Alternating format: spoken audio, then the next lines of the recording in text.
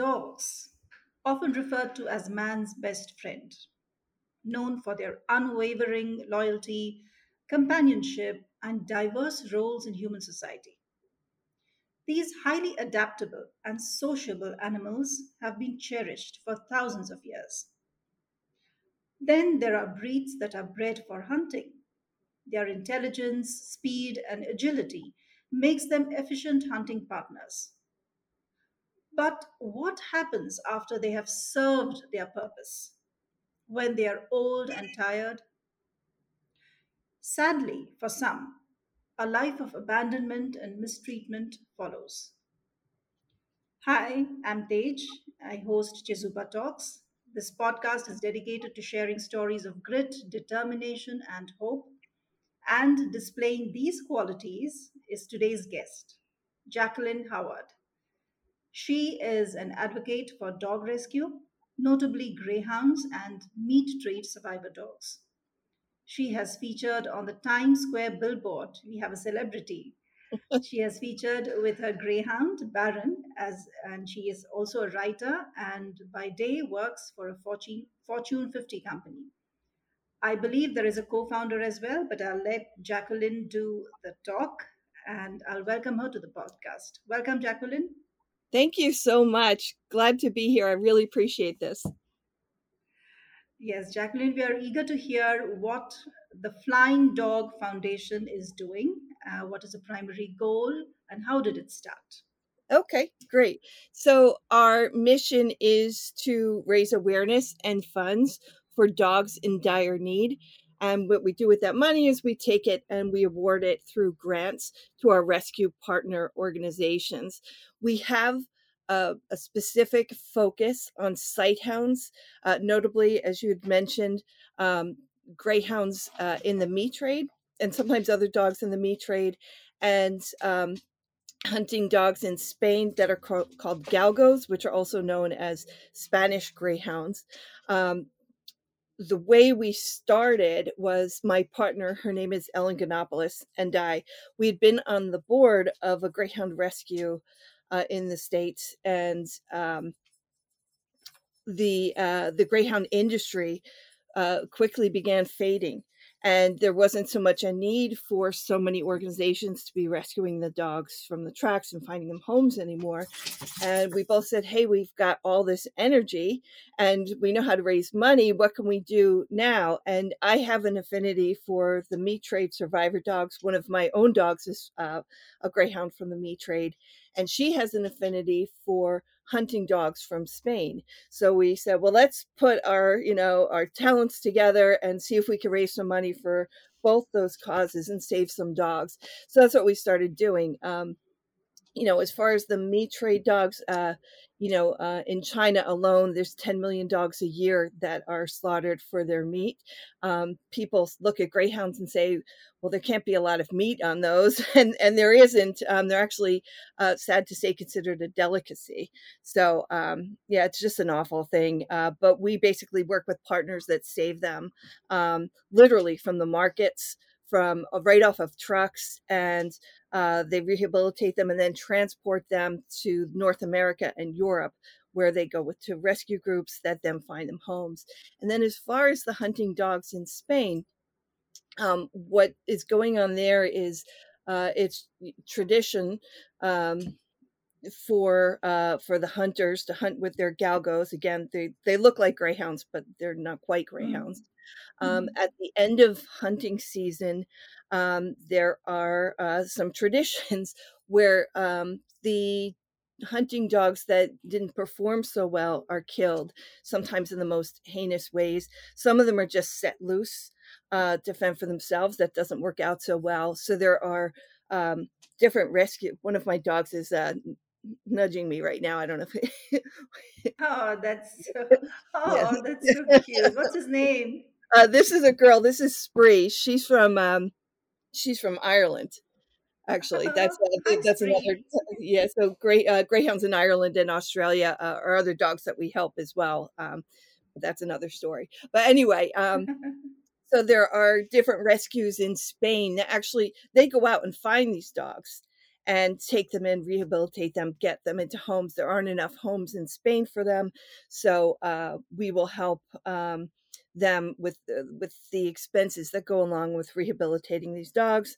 And then my partner Ellen is actually a transporter, so she literally, I'd say once, sometimes twice a month, she's back and forth from the States to Spain to pick up dogs and fly them back here and bring them to rescue, so then find them homes. So anyway, and like I said, I mentioned Spree is from Ireland. There's racing is pretty prominent in Ireland and Australia. So we help those dogs find homes in North America because there aren't enough homes for them in their home countries. So actually, we just gave a grant to one of our partners to transport 4 racing greyhounds from Australia to Michigan, so they could find homes. Great to know about your passion and dedication that you are, putting into this rescue. Now, two questions come to my mind. One is, if you say that this is a tradition in Spain, for example, how difficult is it for you to convince people to let go of these dogs and, transport them back to the US? And the second question is, when you have dogs that are those kind of dogs, which are rescued dogs, I'm sure they are traumatized. So how do you deal with these dogs also? So those are great questions. So for the first question, how do we convince, in the case of the hunters, to give up their dogs? Uh, it, it really doesn't take much convincing.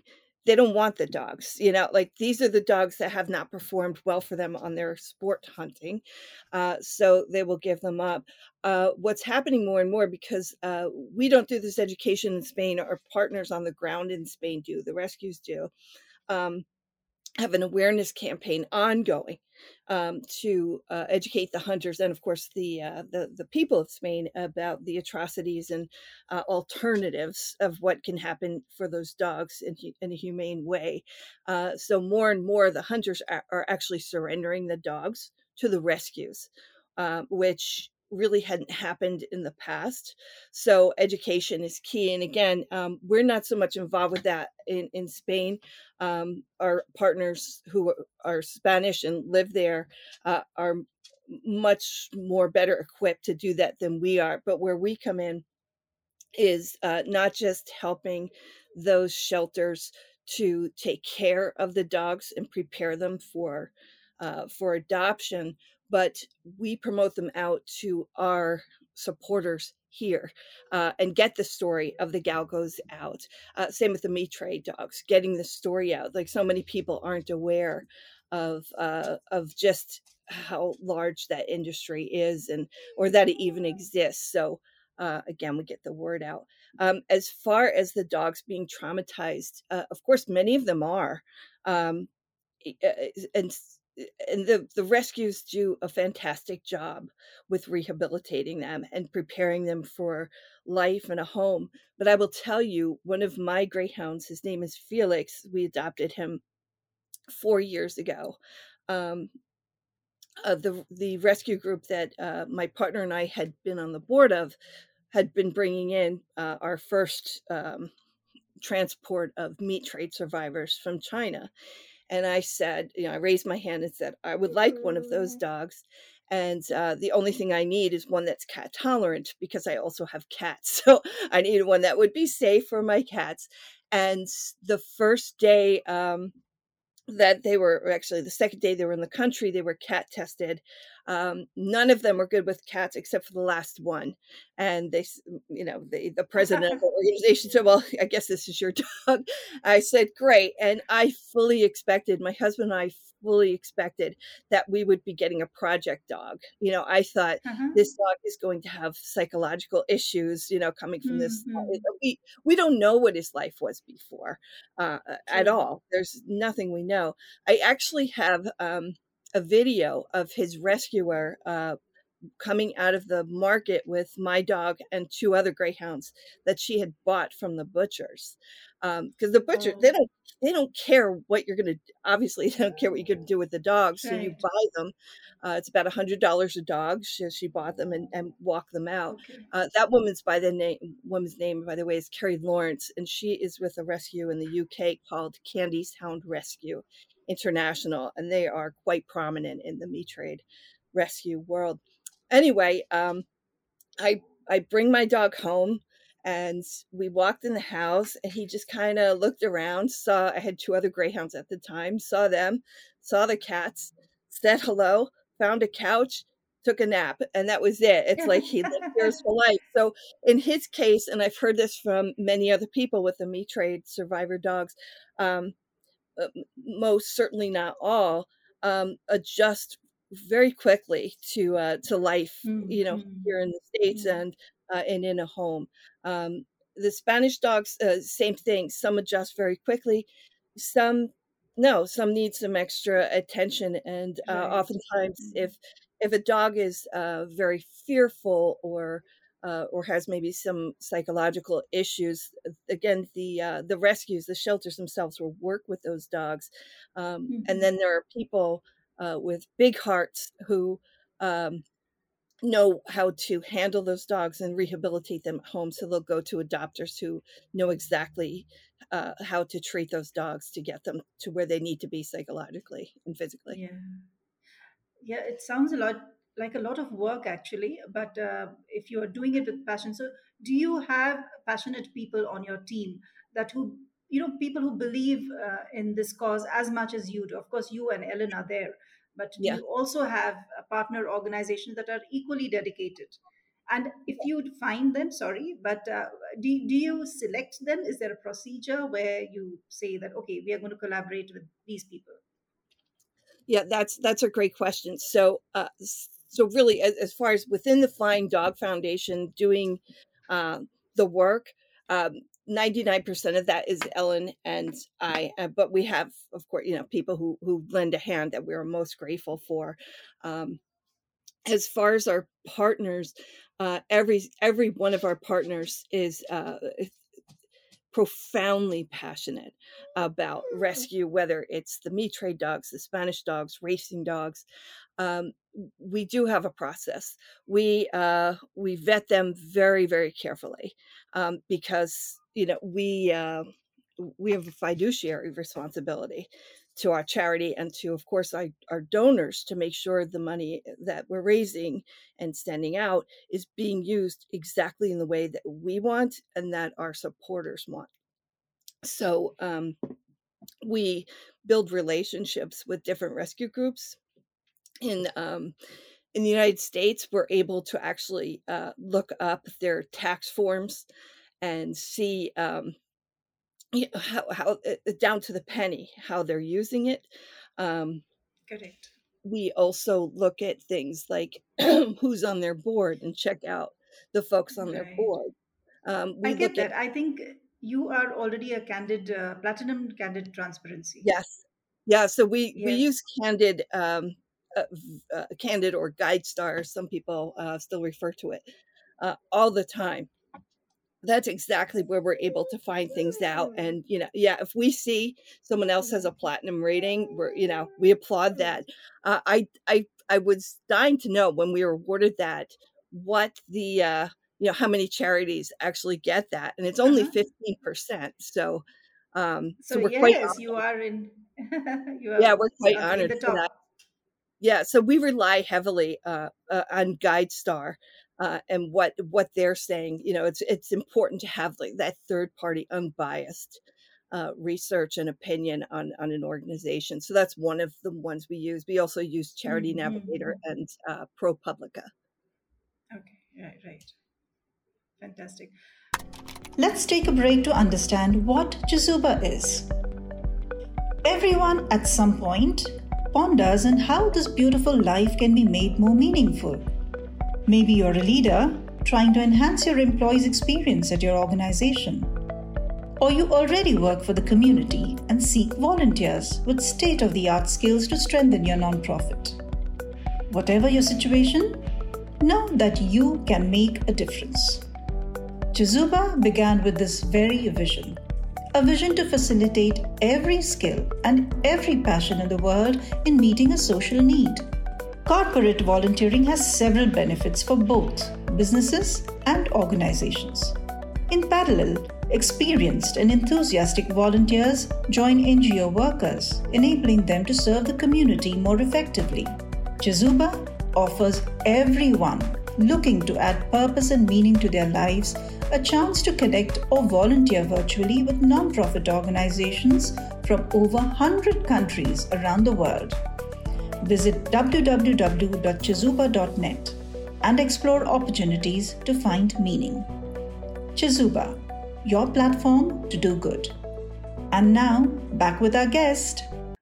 You just mentioned this story about how you got your cat loving dog or cat neutral dog.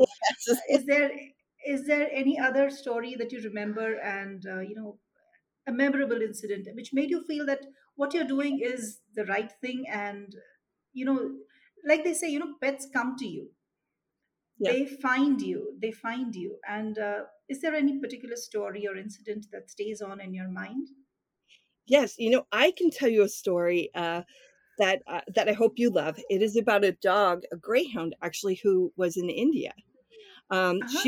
She was a senior dog, and a woman named I think it was Punja. She found this dog, a female, senior, maybe 8 or 9 years old.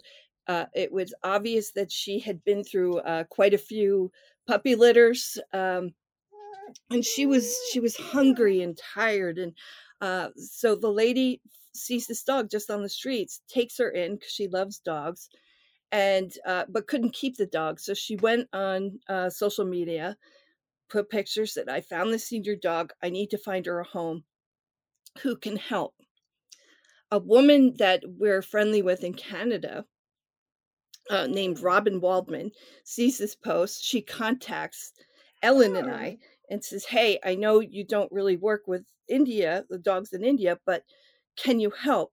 So, all we had to do is look at this dog's face, and we were like, "Of course we can help," So Yeah. we didn't know what to do. Like, how do we get this dog a home in India? We had no contacts. We really didn't know what to do, but so we start posting about this dog, and like, we need to get this dog help. We raise money for her vet bills, 'cause she definitely needed veterinary attention. um, we found a rescue that would in the states that would take her. They were called elite greyhound adoptions in Florida. um, they said, if you can get her to the States, we'll take care of her. So then we're like, okay, how do we find a transporter? We find this woman in Paris who says, I can get you a transporter. So she starts this, like, that's what she does. Like, she searches for people that transport dogs as part of Wow, a that's rescue event. So I don't know how she did it, but this woman in Paris found an American woman who was working in India and was coming home. Like, every 6 months or so, she would come home, and she said, "I'll take your dog. I'll transport the dog." So, so we've got it's all like the these. universe, yeah, it's Yeah, like the universe conspires to get we that have, done. yeah, the rescuer in India, the transport woman in Paris, the woman who brought her Paris. to our attention in Canada. So we're in Ellen and I are in New Jersey, which is the northeast of the United States. The rescue was in Florida, southeastern seaboard. It's pretty far, but anyway, the woman coming, the American that was transporting the dog, was going into an airport in Washington, D.C., which is about a 3 or 4 hour drive for us. So we drove to Hmm. the D.C. airport. Wow. We met the woman, gave her lots of hugs, got the dog, and then we drove her we didn't want to put her on a plane again. So we drove her to the rescue in Florida. We named the dog Senna after a very famous race car driver. Because greyhounds are fast, so I thought, Yeah. let's give her a Formula One name. Um, and she was adopted within days. And Senna had her own Facebook page, and people were following her story. And we needed for that transport. It was, if I remember, it was about $3,500 or $4,000 just for the Yeah. But transport. what a journey and what an Yeah, adventure but she Stena made it. had. She made it, and she was adopted by a wonderful woman, and, sadly, Senna has since passed. Again, she was a senior dog, but she had a wonderful parents here in the States that took care of her. That's amazing. What a Yeah. story that is. Do you so how many miles has she traveled? Have you calculated Oh how my many gosh, miles she's traveled? I don't even know, because I think she went from India to Germany, and then Uh-huh. Germany to Washington, D.C., and then we drove her from D.C. to Florida, which I don't know how many miles that is. That might be. Wow, I can tell you how that's long it took. super. Like, it took, like, Yeah, we that's were driving 24 hours straight, but, thousands of miles. Yeah, and wow, it was what a amazing. story. It was amazing for this one dog, and all of these women from completely different parts of the world, coming together. I'm sorry about my dog. She's No, talking. that's I fine. don't She need she to. wants to talk. She does. She's very chatty. But yeah, it was just wonderful to see that partnership across the world with all of the horrible things that are going on in the world, There is that something positive. something positive. It was just a beautiful thing to see these complete strangers from completely different countries and backgrounds Yeah. coming together to do this one good thing. Yeah. Absolutely. What a lovely story. And Yeah. these kind of stories should be told in schools, in educational institutes. I'm sure it will make an impact. And I note one more thing, Jacqueline. It's all women, right? All women came to help, and I don't see any. Sorry. So, yeah, I noticed that you talked about all women came together, It was from all different parts women. of the Yeah. world. Yeah, all women to Yeah. go woman power.